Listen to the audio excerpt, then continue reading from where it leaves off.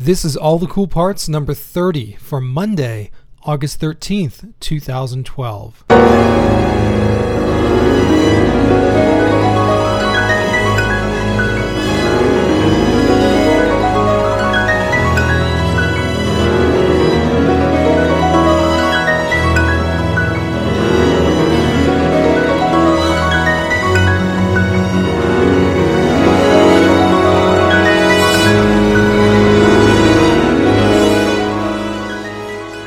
What's up, everybody? Welcome to this edition of All the Cool Parts, and I'm really excited to present composer, percussionist, and now website entrepreneur Eric Ginnivan to this week's podcast. And what we're going to do is start what hopefully becomes a series of podcasts on his website, composerscircle.com.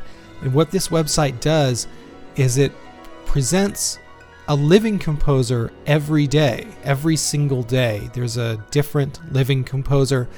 It talks, the site talks a little bit about them, gives a little short bio, a link to their website, and presents a piece of their music that you can listen to in its entirety for free.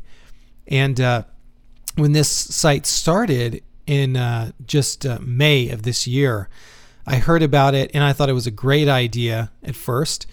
And Eric approached me actually to be on the site. So I'm on the site there somewhere. But, you know, in the beginning, I thought it was a very cool idea, a really great thing. But since then, I have discovered an unbelievable amount of really, really great music by people that I've known and also people that are brand new to me. And the level of music and the level of composition and just the things that are going on right now in the contemporary classical music world are just really, really exciting. And I wanted to share this website with, you know, all you listeners and really encourage you to go there and discover this music because there's some really amazing stuff on the site. So without further ado, I'm going to, go into my co-hosting with Eric Ginnivan, and we're going to talk all about composercircle.com and present some music of some of the composers that have been presented on the site. So here it is with myself and Eric Ginnivan. What's up? We'd like to welcome composer and percussionist and now founder of the Composer Circle website, Eric Ginnivan, to the show. What's up, Eric? Hi, how are you? I'm good. I'm really excited to have you on and to be able to talk about Composer Circle. And, I thought it was an awesome idea back in May when you first proposed it, when I first heard about it. And since then, I've discovered so much great music from this site, from not only people that I've heard of, some people that I know personally, but a lot of people that I don't know, a lot of up and coming composers, composers that are still studying, composers that are students or in early stages of their careers. And just so impressed with the amount of just great music that's out there, and what a great idea. So why don't you start off by just telling us a little bit about you and your musical background and what you're doing out in LA, and Sure. Well, I right now I'm based in Los Angeles, composer and percussionist. Playing a lot out here right now as a recently, I guess about 4 years ago, became a founding member of a chamber ensemble out here called Los Angeles Percussion Quartet. And percussion is really where my love of music started. Started playing percussion when I was about 10, and then composing about 16 or 17. And coming from a percussion background, a lot of my music is really rhythmically driven, very percussive in nature. And let's see, I did my undergraduate degree in composition and percussion at Indiana University, and then came out to LA for grad work. Did a master's and a doctorate at USC. I've been done with school for about a year now, and been exploring that transition from student to non-student, Yeah. and actually, Composer Circle is one of the things that kind of came out of searching for something as part of that transition. That in academia, frequently there's no shortage of music to listen to. Your peers and your advisors are constantly giving you suggestions about music you should know, things you should be checking out. You're checking out each other's music. You're checking out your teacher's music, and then if you have time to go look for something to listen to on your own, it feels like you're lucky almost. And then recently, I found myself really wanting to be listening to more of my peers' music, and I'd find myself sitting down and, okay, here's somebody I know, and I'd go to their website, and then they have 20 recordings up, and I heck wouldn't even know where to start sometimes, and gave me this idea to start this pilot website where I'd ask composers to give me just a really short glimpse of themselves as a composer, and then just one representative example of their music to send and to feature.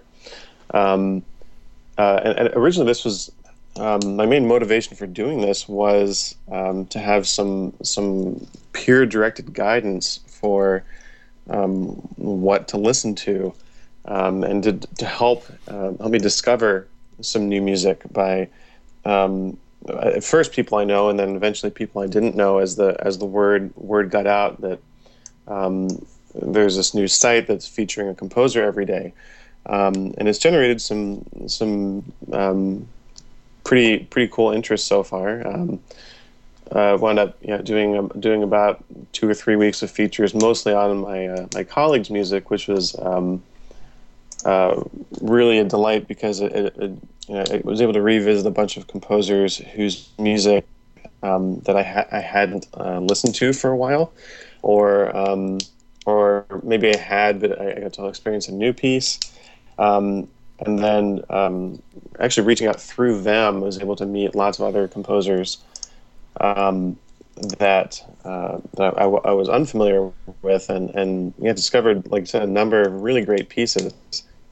And now it's gone from just kind of like a small local operation to reaching out to a number of countries, including Iran, Israel, Spain, a number of pieces from the UK and Canada, and a few other countries. So it's been a really great way to just learn a lot of different music, to just give myself some time every day to sit down and experience something new, and it's garnered like a pretty decent collection of pieces that are very, very widely diverse stylistically, which I also find really inspiring and interesting to listen to.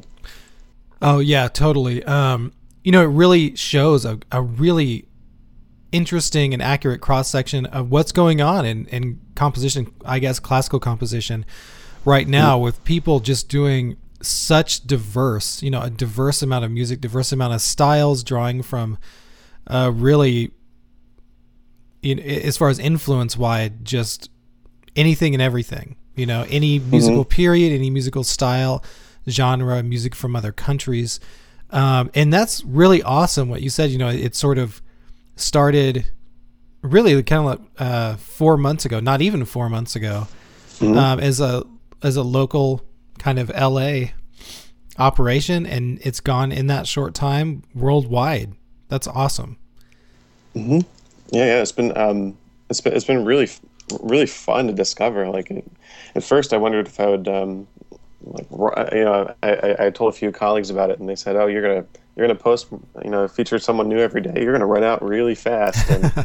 And and somehow it's haven't missed a day since. It's been really great, and the enthusiasm for it has been really strong and encouraging. And it's been seeing some really good regular, slow but regular growth. Yeah, cool. And the other thing I found interesting was that the composers you have represented on the site right now so far really represent a total spectrum of composers. I mean, you have composers that are really just starting out.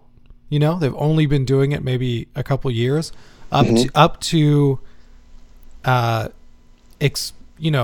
distinguished, world famous composers, and everything in between. So it's great. And we're basically just gonna present 8 pieces, so 8 excerpts from 8 pieces that have been presented on Composer Circle. I chose 4, and Eric chose 4, and believe me, it was a tough choice to do just 8 pieces. There's so many great pieces on the site, and we apologize if anybody feels excluded or anything. It was very, very tough to pick 8, but we did. We pared it down to 8 just to give people an idea of what's going on at Composer Circle, let them hear some fresh new voices. These are all living composers, all actively working and creating music of our own time, our own culture. You can use this as a sort of jumping off point to go to composercircle.com and really discover a bunch of awesome composers and awesome music. So, so we're going to start with one of my picks, composer Clint Needham, and he appeared on the site on July 25th with his piece Urban Sprawl, which was written for the group Alarm Will Sound as part of their Mizzou Summer Music Festival in 2011. So this piece is just written last year, written and performed last year. And I'm going to read Clint's bio that he submitted to the Composer Circle's website, because his regular bio is really huge. So I'm going to read this one. It says, the music of Clint Needham has been described as wildly entertaining by the New York Times, well-crafted, arresting, and riveting by the Herald Times, and stunning and brilliantly orchestrated, again, by the New York Times. Currently, he's composer in residence at the Conservatory of Music at Baldwin Wallace University. His music has been commissioned and performed by the Minnesota Orchestra, Orpheus Chamber Orchestra, Omaha Symphony, American Composers Orchestra, American Brass Quintet, and the President's Own Marine Band Brass Quintet, among others. Upcoming commissions and performances will be given by the Albany Symphony, the Spokane Symphony, Boston Symphony's Hawthorne String Quartet with the Omaha Symphony, Imani Winds, Fifth House Ensemble, and Orpheus Winds. So Clint is a busy dude, and he's been writing a lot of great music, especially in the past 2 years. And this is one of his pieces that he wrote for Alarm Will Sound, which is Alarm Will Sound is one of the preeminent new music ensembles in the United States. And we're going to hear another piece performed by them. But his piece Urban Sprawl, his program notes, or his notes in the score to Urban Sprawl, I thought that was kind of interesting. He says about the piece, it's for chamber orchestra, and he says about it, after spending months looking, my wife and I bought a home in the suburbs. While looking, I increasingly became intrigued by the overall funkiness of the insides of a number of houses we were shown by our realtor. From the crazy wallpaper to the downright hideous paint colors, to the do-it-yourself projects gone wrong, to the fresh smells of wacky tobacco, some of these homes were real standouts. After seeing so many of these homes, I began to imagine who these current homeowners were. I started picturing them moving about their homes, doing these crazy projects, and dancing a quirky new dance I called the Urban Sprawl. Urban Sprawl is a 7-minute, funky, jazzy, kitschy, and hopefully fun ode to suburban life.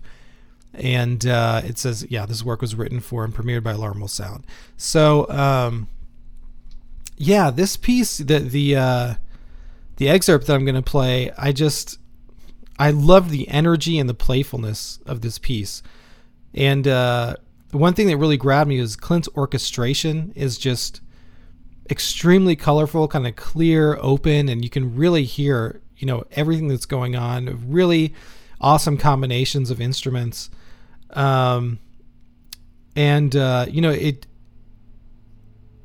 It opens with this kind of frenetic section, and after this frenetic section, the music gives way to this sort of slower pseudo blues, with this really great trombone solo, with the trombone player utilizing this plunger mute, and you can hear these other little solos going on, like in the trumpet, cello, bass clarinet, and other instruments.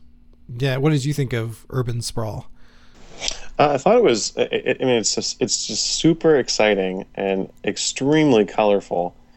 He really takes advantage of the versatility of the ensemble Alarmable Sound, whose players are just phenomenally good and like the composers in the Composer Circle, very diverse in their talents and skills. And Clint really takes advantage of that for all that it's worth. I think the stylistic influences in Clint's piece is really interesting. Drawing definitely here from popular music and there from jazz, and the excerpt we're going to hear is definitely really jazz influenced. Oh yeah. But definitely some rock in there too.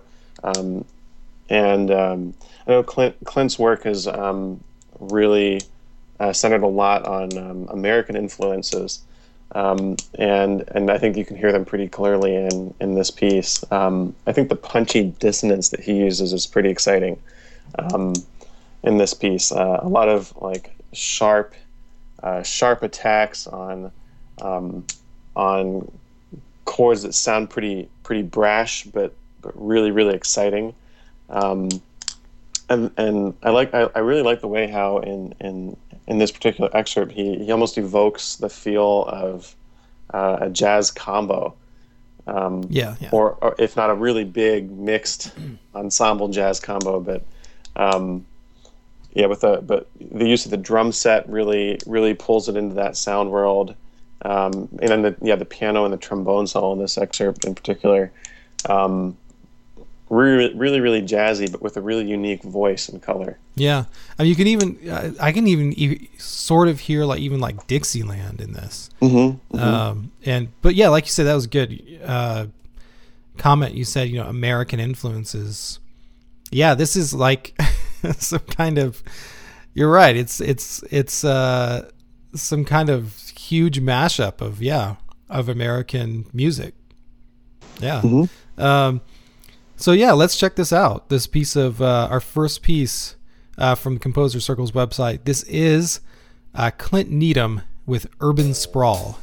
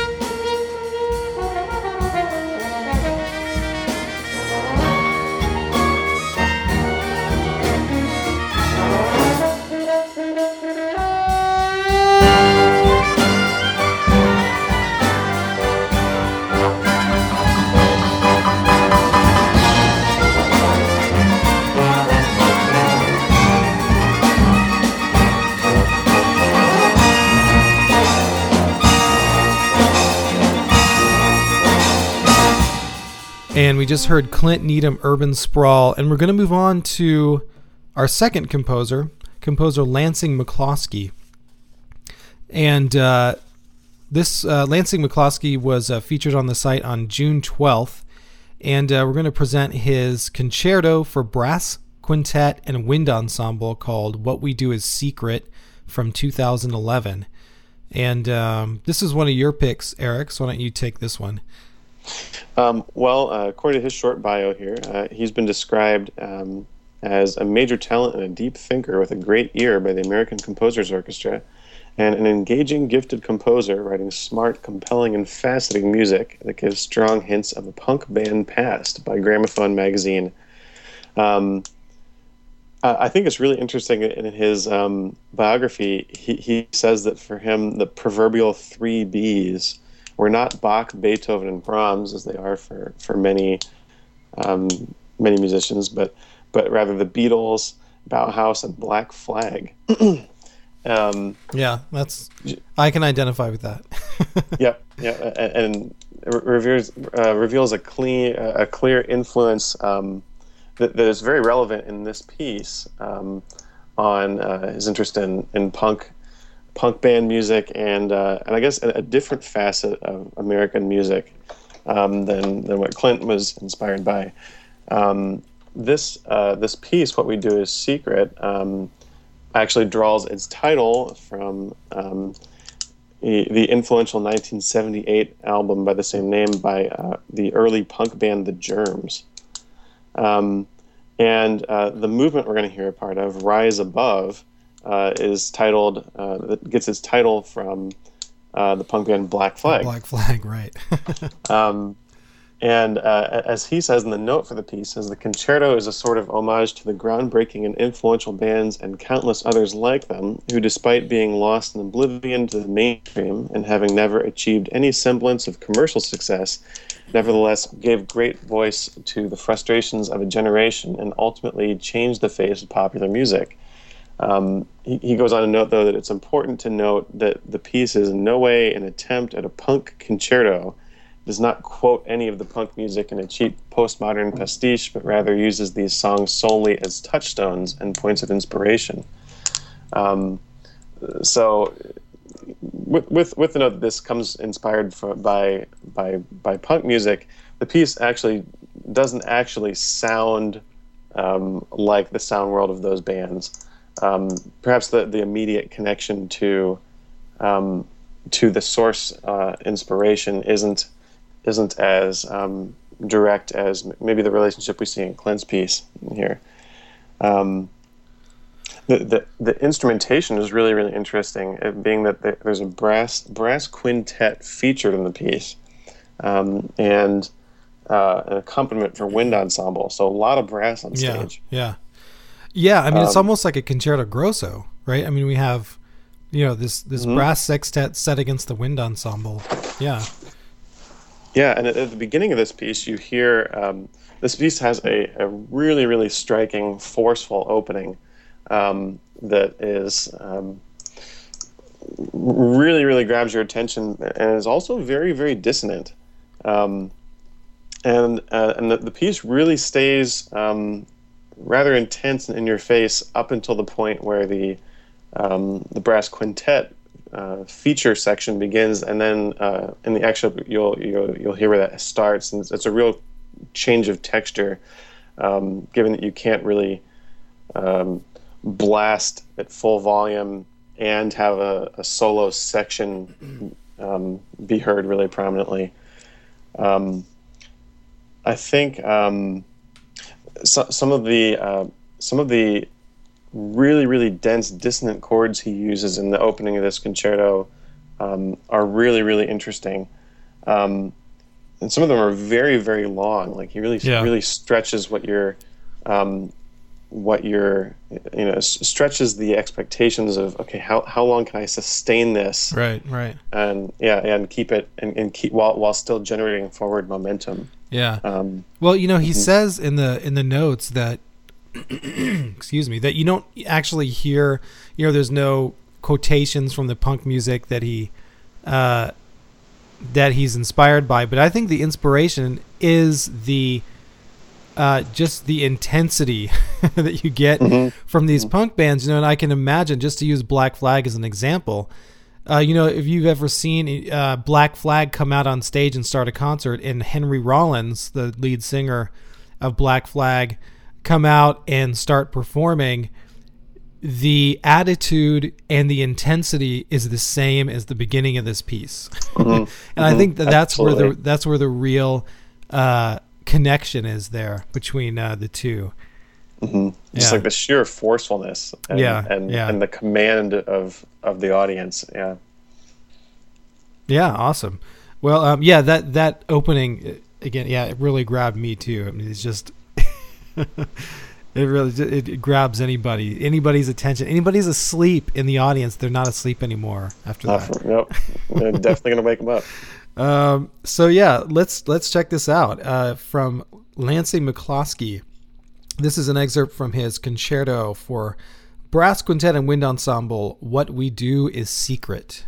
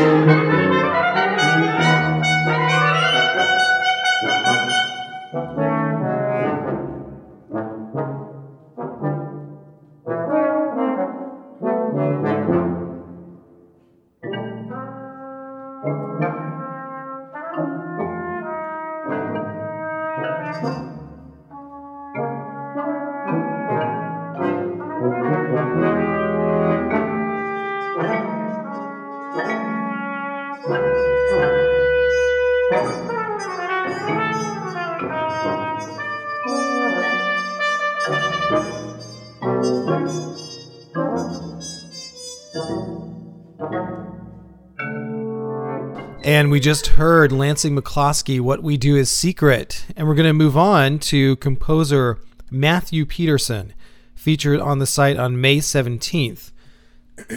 And Matthew's piece that we're going to talk about is Hyperborea, performed by the St. Olaf Orchestra, conducted by Stephen Amundsen. And let's see, I'm going to, again, read Matthew's bio from the Composer Circle website. Matthew Peterson, born 1984, writes wondrous music exploring frontiers of sound and expression. A composer of, quote, considerable imagination and individuality, Houston Chronicle. His music is, quote, fresh and passionate, beautiful and challenging. That was from the BBC Berkshire. Ranging from songs of criminals and outcasts to modern settings of sacred texts to stunning orchestral soundscapes. Born in North Dakota, he lives in Stockholm, Sweden, and over 50 of his works have been performed across North America and Europe. And this piece, like I said, is for orchestra. I'm going to read his program note, Matthew's own program note from this piece. And it starts with this quotation from Pindar from the 10th Pythian Ode. It says, "Never the muse is absent from their ways. Lyres clash and flutes cry, and everywhere maidens' choruses whirling. Neither disease nor bitter old age is mixed in their sacred blood. Far from labor and battle they live. But whatsoever splendors we mortals may reach, neither by ship nor on foot would you find the marvelous road to Hyperborea." Sorry. So the ancient Greeks, he says, the ancient Greeks believed that blessed realm Hyperborea existed in far north above the reach of the north wind. One summer night in July 2010, I was out watching the sky darken over Lake Skedviken. This is a Swedish word. The sun never sets to the north, and the pink glow remained on the horizon all night. Seeing that glow inspired thoughts of the imaginary Hyperborea. It is said mortals can't reach the land where there is no suffering, but what if we briefly glimpsed that shore and saw that it does exist? Hyperborea is a musical and spiritual journey inspired by the horizons of the far north, especially the sea and sky of my home near Sweden's Baltic coast. So this piece, I think it does an amazingly great job conveying that. Absolutely. Yeah. It's in contrast to Clint's piece. Clint's piece and Lansing's piece, both. This piece is very stark and very still. Sometimes listening to this piece, I know this is kind of esoteric, but sometimes you almost feel like you're kind of safe in the womb or something, like everything is tranquil and still and you can't be harmed. And it just evokes this feeling, this wonderful feeling evoked by this idea of Hyperborea. And I really can't say enough about what an awesome job he did conveying this idea in music, with no words, just in music through his orchestration. Just awesome. The excerpt that we're going to hear starts with a really beautiful solo for the cello, and then a little later a solo for the violin, kind of a stark, unaffected violin. This is sort of, we're starting kind of in the middle section. So we have the pieces sort of like these busier outer sections, and then a more tranquil, still inner section. The outer sections, it's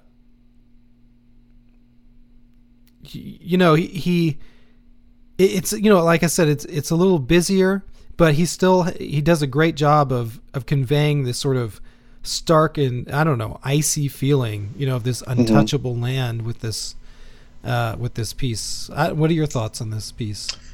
I think like one of the things that, as I was listening to all these pieces again in preparation for the show, I think one thing that really stands out in Hyperborea is like you were mentioning, the slow harmonic rhythm of the piece. Both of the, well, especially like Clint's piece so far, you hear rather fast harmonic rhythm, quick changes and shifts from one idea to the next. Rapidly moving harmonies and chords, and Matthew Peterson's piece is kind of like the complete opposite direction, very much about stillness, about slow evolution and unfolding of the harmony, and it's done in a way that makes every move of harmony or every move of just the note and the melody very meaningful, I think. And I think he beautifully colors it with these kind of fleeting gestures that come in and out over the kind of elongated texture. He has the flute and some of the other instruments do these subtle gestures that speed up and slow down a little bit as they oscillate, that kind of give a shimmer or sparkle to the texture. there's these really powerful brass swells that come in towards the end of this excerpt that that like gradually feel like they're starting to overwhelm the texture, but then they come and recede, kind of like the ocean. Like I can definitely see it, like you were saying, a really clear picture of his influence and his inspiration here.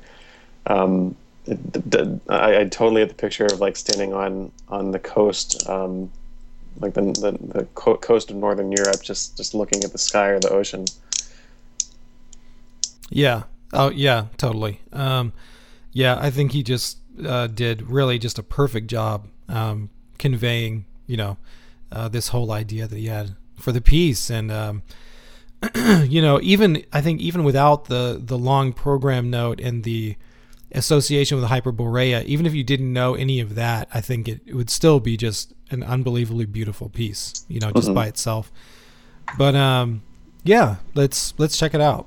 Sounds good. This piece of Matthew Peterson. This is the St. Olaf Orchestra under Stephen Amundsen. This is Hyperborea.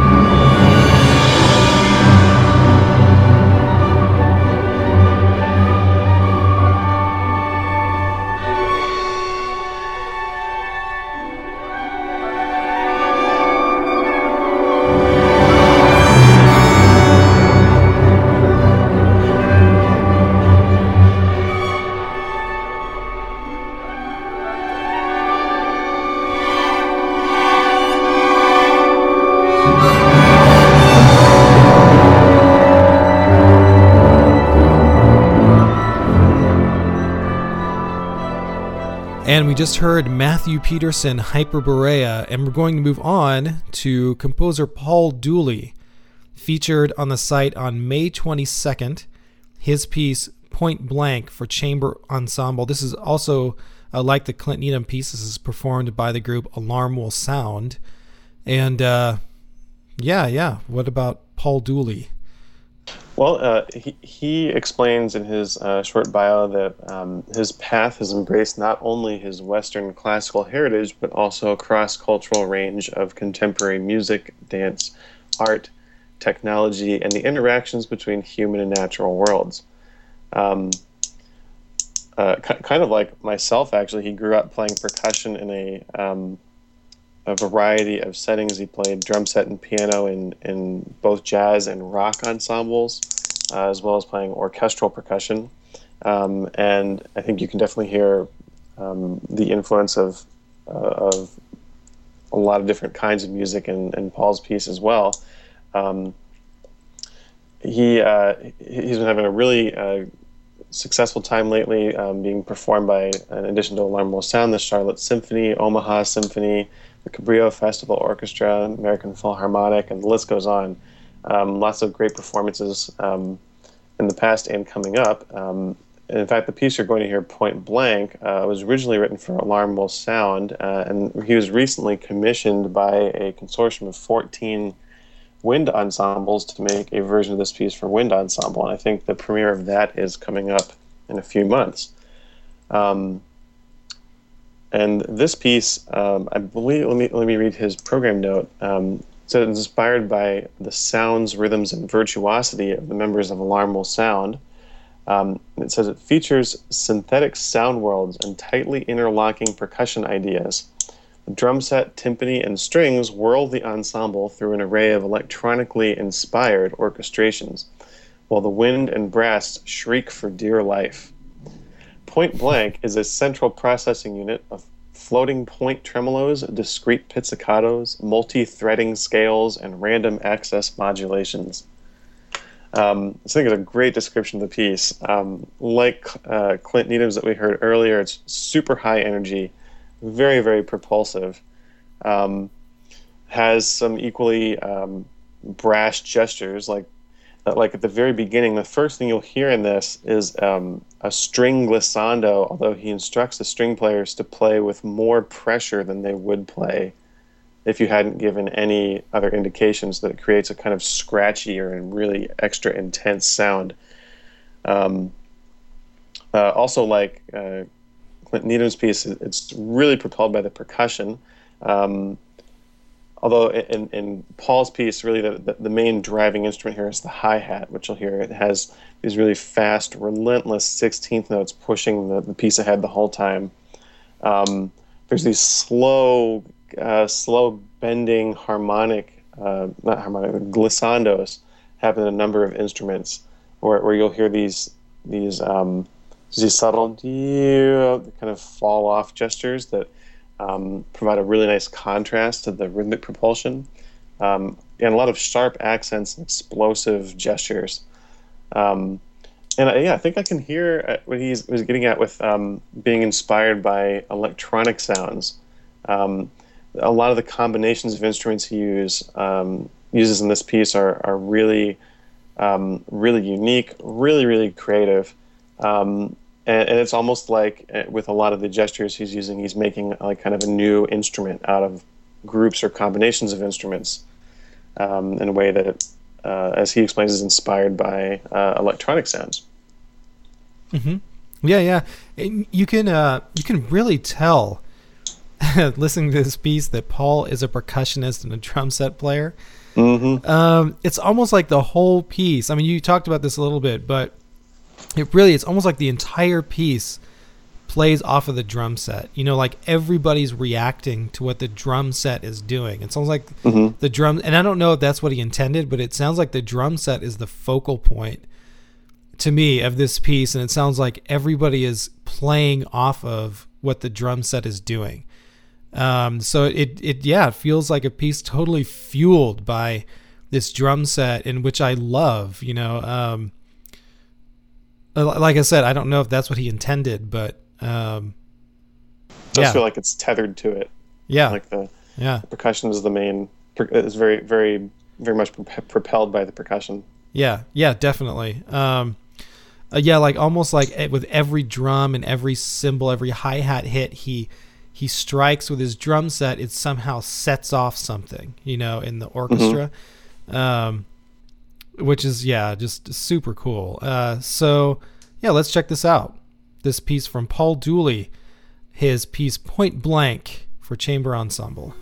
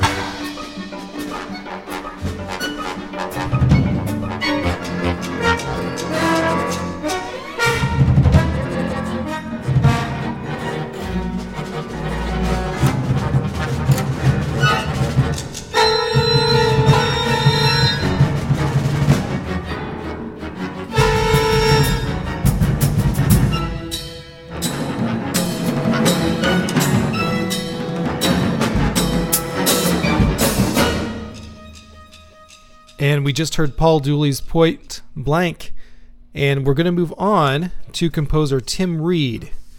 And we're going to move on to Tim Reed's Nocturne for sopranino saxophone and electronics. And I was going to start with his bio. Hold on, let me find it real quick. So Tim's bio that he has on his website, I'm not reading the one that he has on the Composer Circle. I'm reading the bio that he has on his website, and I'm going to read his full bio that he has on his website, okay? So his bio is, Tim Reed was born in May of 1976, weighing 11 pounds and 9 ounces.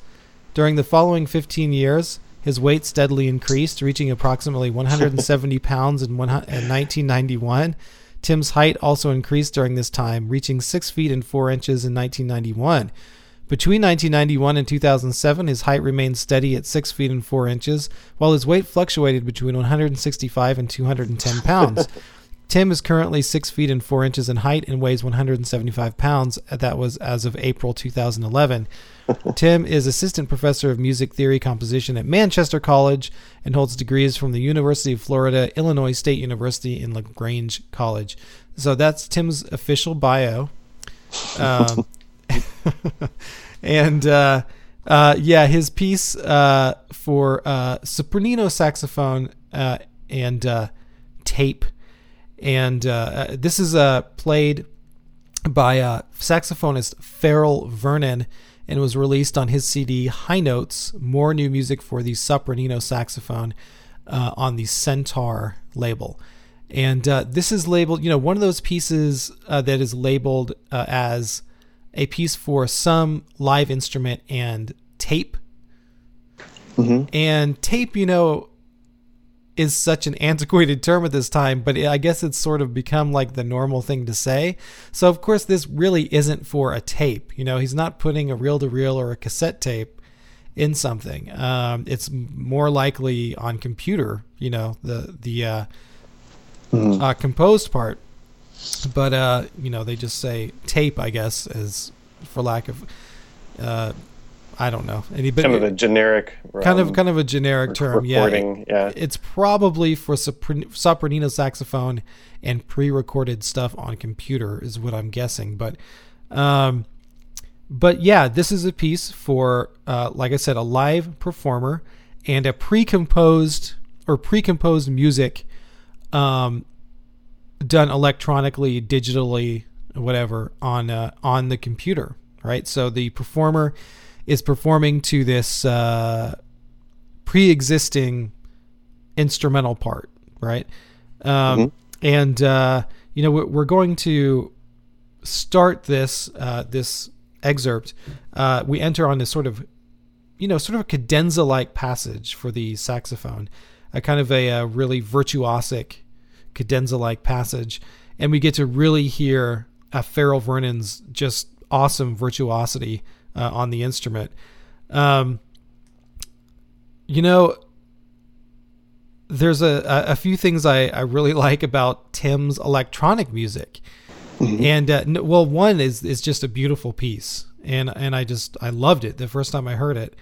And another thing I loved about this piece is that the sounds that he uses on the tape part are really not so overly processed. And this is just a personal thing, but a lot of classical electronic works that I hear, they'll start with some source sound material, but then the source sound material will be so processed that it ends up unrecognizable. So the source material really could have been anything. I mean, and it ends up just sounding unrecognizable. So it's in here, taken pretty far away from its source material. Right. So here you can really hear, even though the sounds are processed, you can really hear what the sounds are in their normal state. And we have a lot of sounds, a lot of sort of elongated sort of string-like sounds, a lot of bell-like sounds, wind chime sort of sounds. And the recording here, the production value of the recording is just amazing. It's beautiful. Mm-hmm. And the sounds that he uses are really sparingly. So like the wind chimes, they only appear at the very beginning of the work and the very end of the work. And it is really great at creating a sense of form, using these sounds just very carefully placed in the thing. Another thing I really love about Tim and his music is that he can really write equally well for the acoustic instruments and the electronic, part.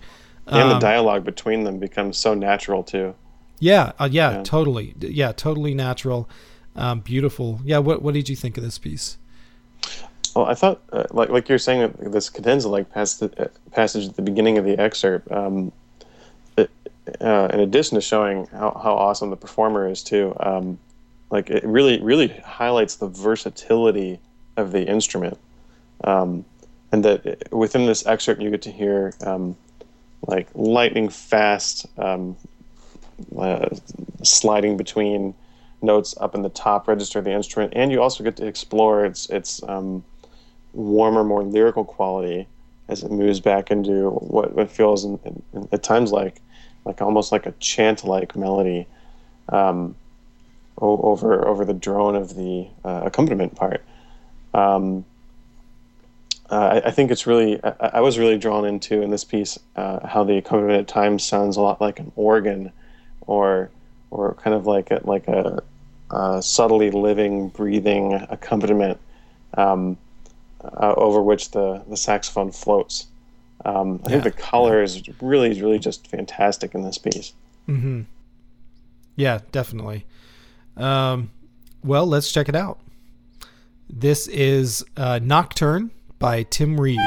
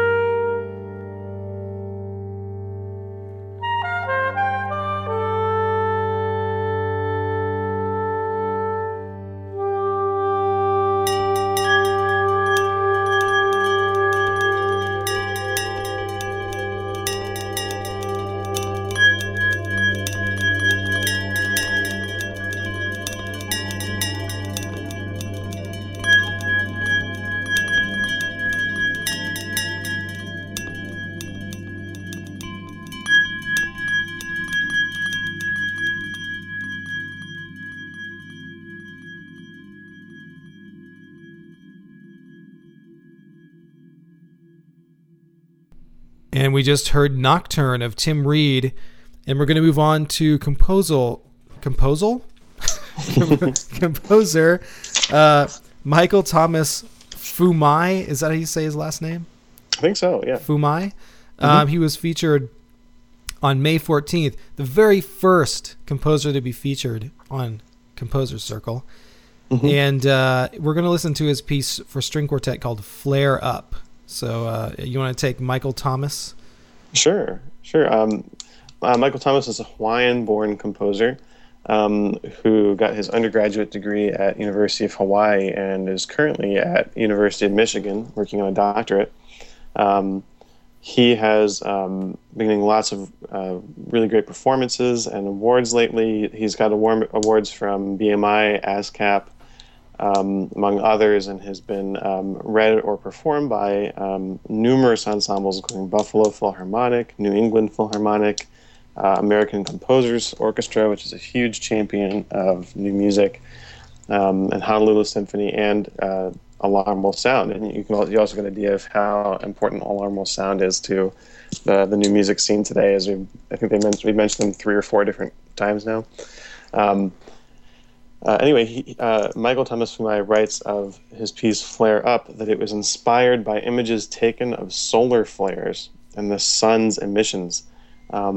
These images are vibrant and depict colossal flaming arches rising above the sun's surface.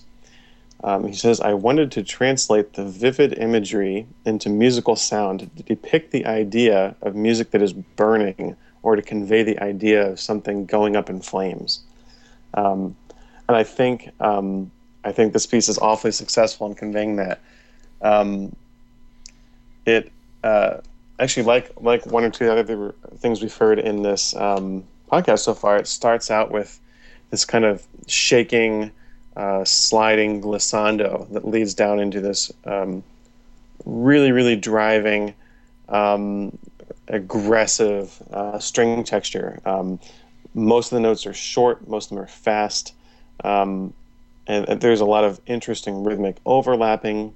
There is this aggressive double stroke pattern, digga digga digga digga digga, that moves between all four instruments pretty seamlessly. So there's this like rotation and fluttering between them.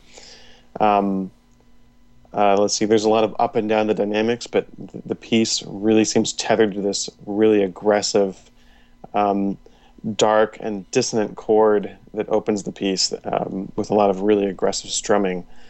At times almost feels like he channels the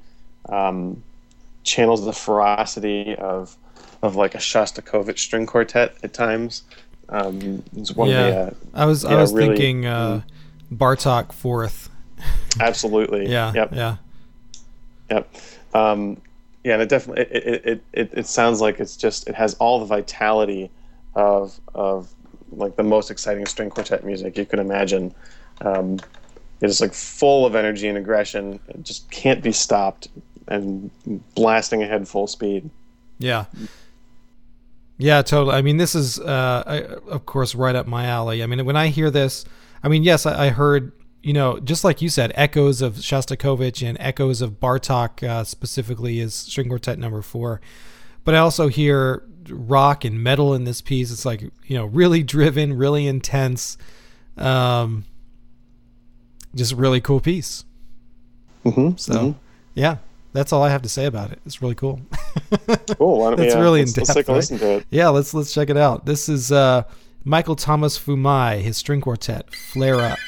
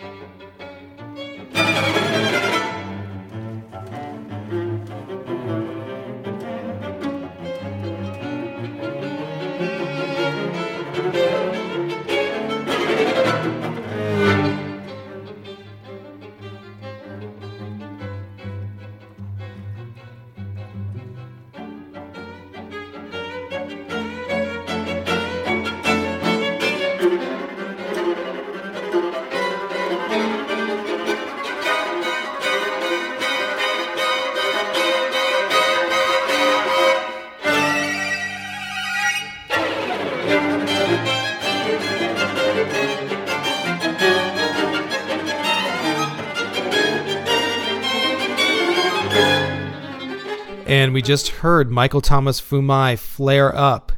And we're going to move on to Carlos Rafael Rivera, his piece. And I want to sort of read the full title here and mispronounce it. The title is, I'm guessing this is Serbian, and it looks like Runjanski Kosek or Raven Dance. And I'm like 99.99999% sure I just mispronounced that. But yeah, Carlos was featured on the site on July 18th. And this recording of this piece for guitar and flute, so classical guitar and flute, by the Cavatina duo, which is Denis Azabagic on guitar, and on the flute, his wife, let me get her name real quick, Eugenia Moliner.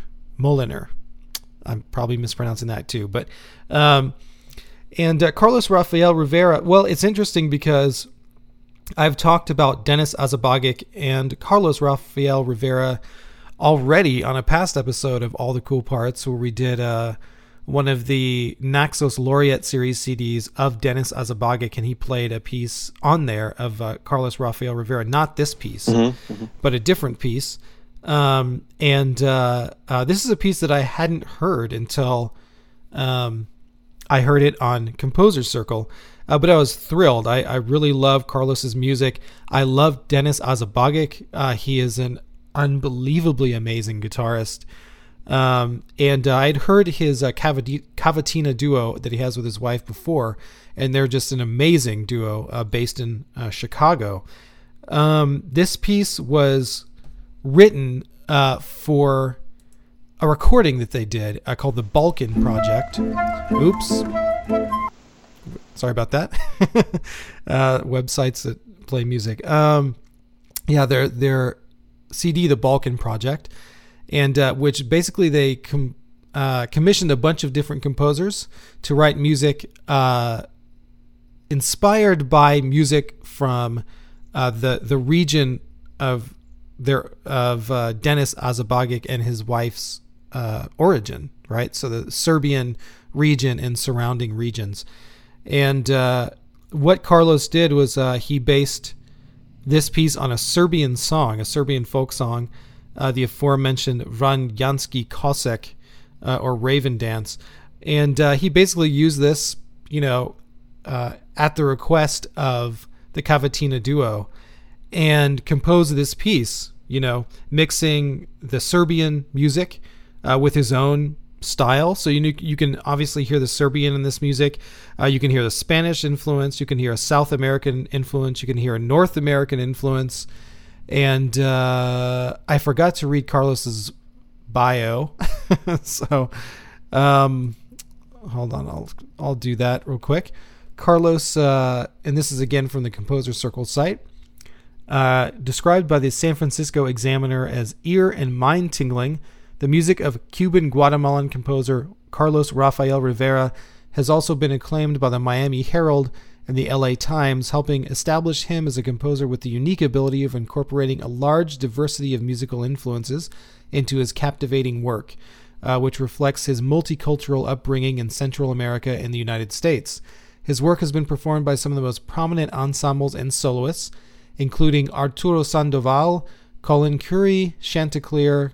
He's been commissioned by the Simon Bolivar Youth Symphony, the Miami Symphony Orchestra, and the American Wind Symphony, and recorded by Warner, Sony, Naxos, and Cedille labels, and awarded by the American Composers Orchestra, the Herb Alpert Foundation, the Guitar Foundation of America, BMI, and twice by ASCAP.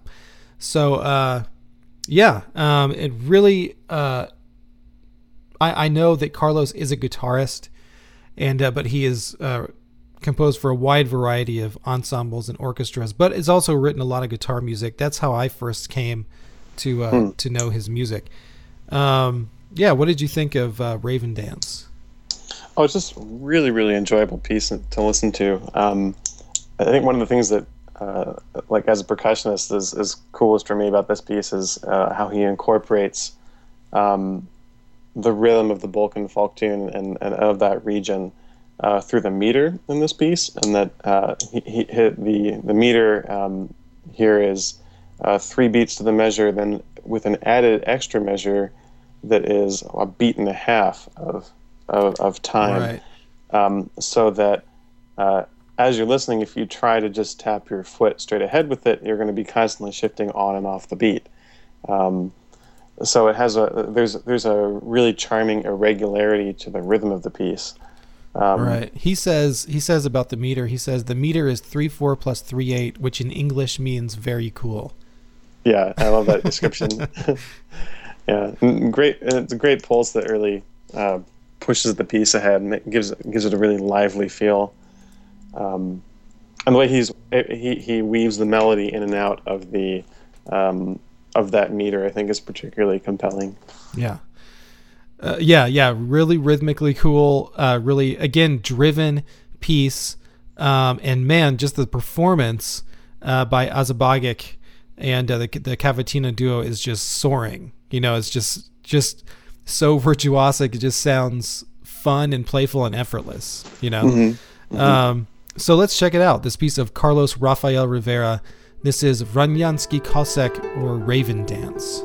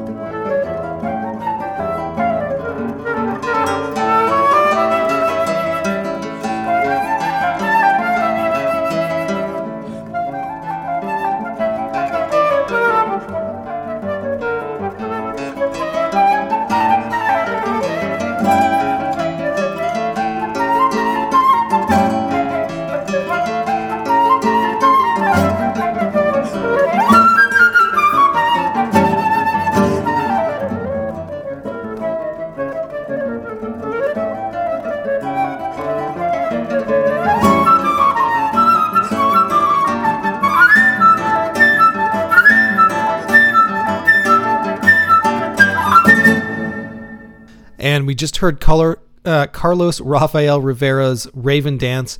And we're going to move on to our last featured composer for this episode of this Composer's Circle version of All the Cool Parts. Sven David Sandstrom, which was he was featured on the site on July 28th. And we're going to hear his piece for mixed chorus called To See a World, composed in 2008. So what do you think of Sven David and this piece?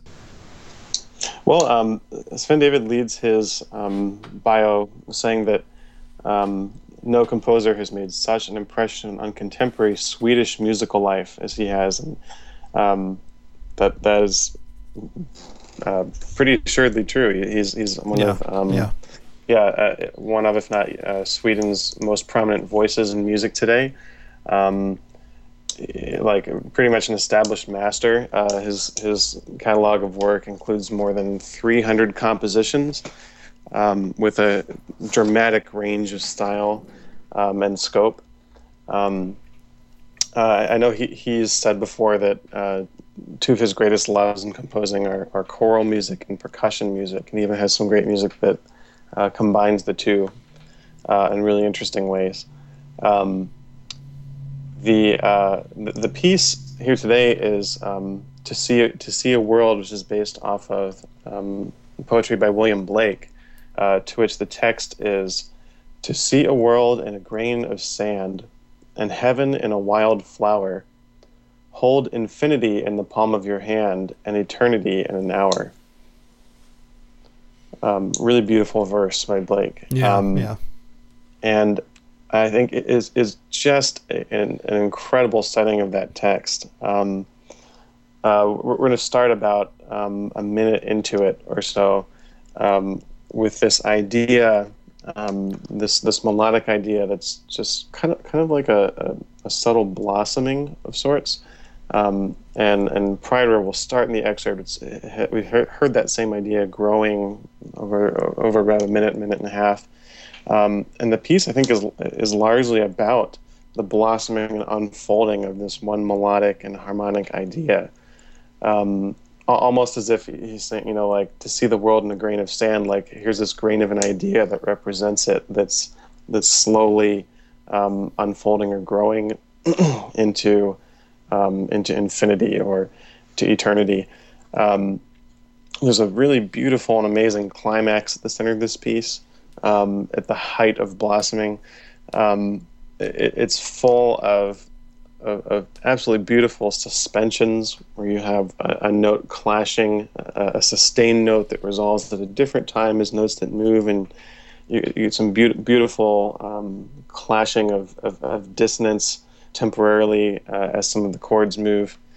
And yes, this is recorded by a Swedish vocal ensemble named St. Jacobs. I'm going to pronounce this incorrectly, but Ungdomskor. I'm sure I said that wrong. But they do an absolutely beautiful job singing it. I think the piece is very, very moving and profound. Yeah. Well, you said it. You pretty much said it. I mean, that's it in a nutshell. And Sven David, I think we both studied composition, right, with Sven David. I unfortunately never studied with him personally, but definitely worked with him a few times when I was at Indiana. Yeah, and Sven David is just he's just one of these people that's just inspiring to be around, and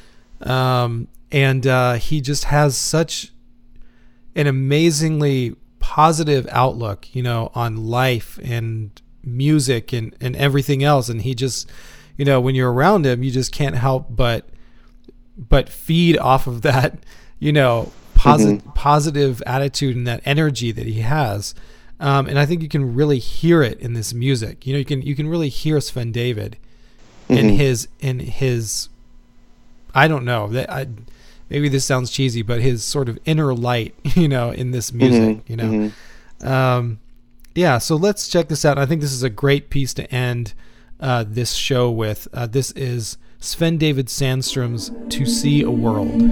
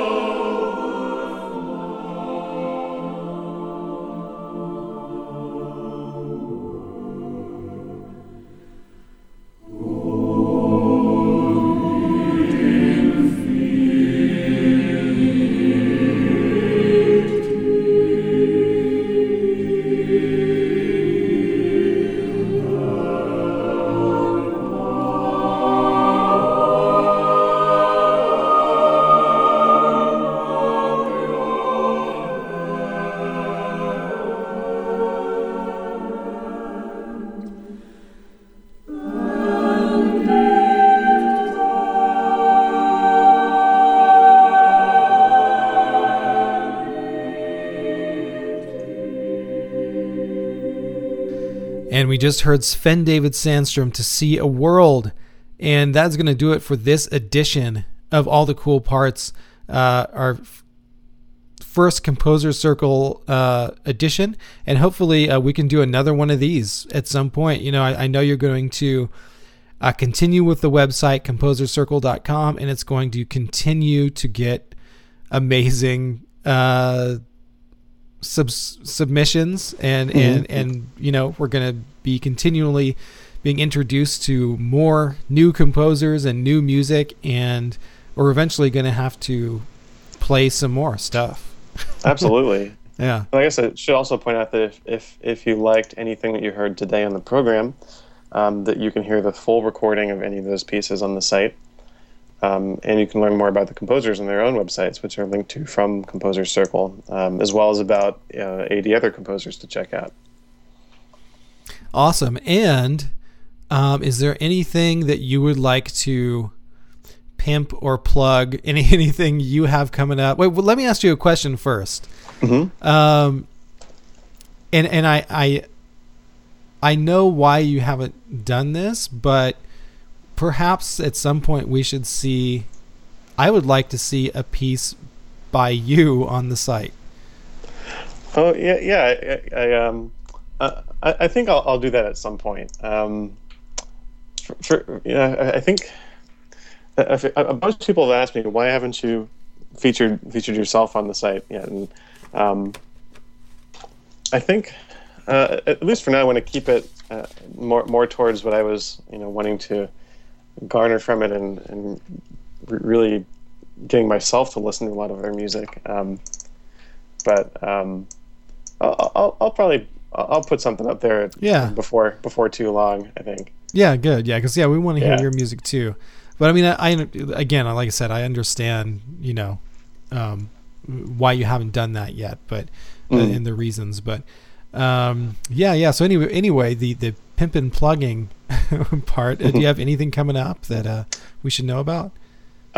Well, I just had a new CD come out. A piece of mine that was written for my ensemble, Los Angeles Percussion Quartet, was just released on a CD on the record label Sono Luminous, which is a 20-minute piece called Ritual Dances, and that it just came out back in February. And it's pretty cool.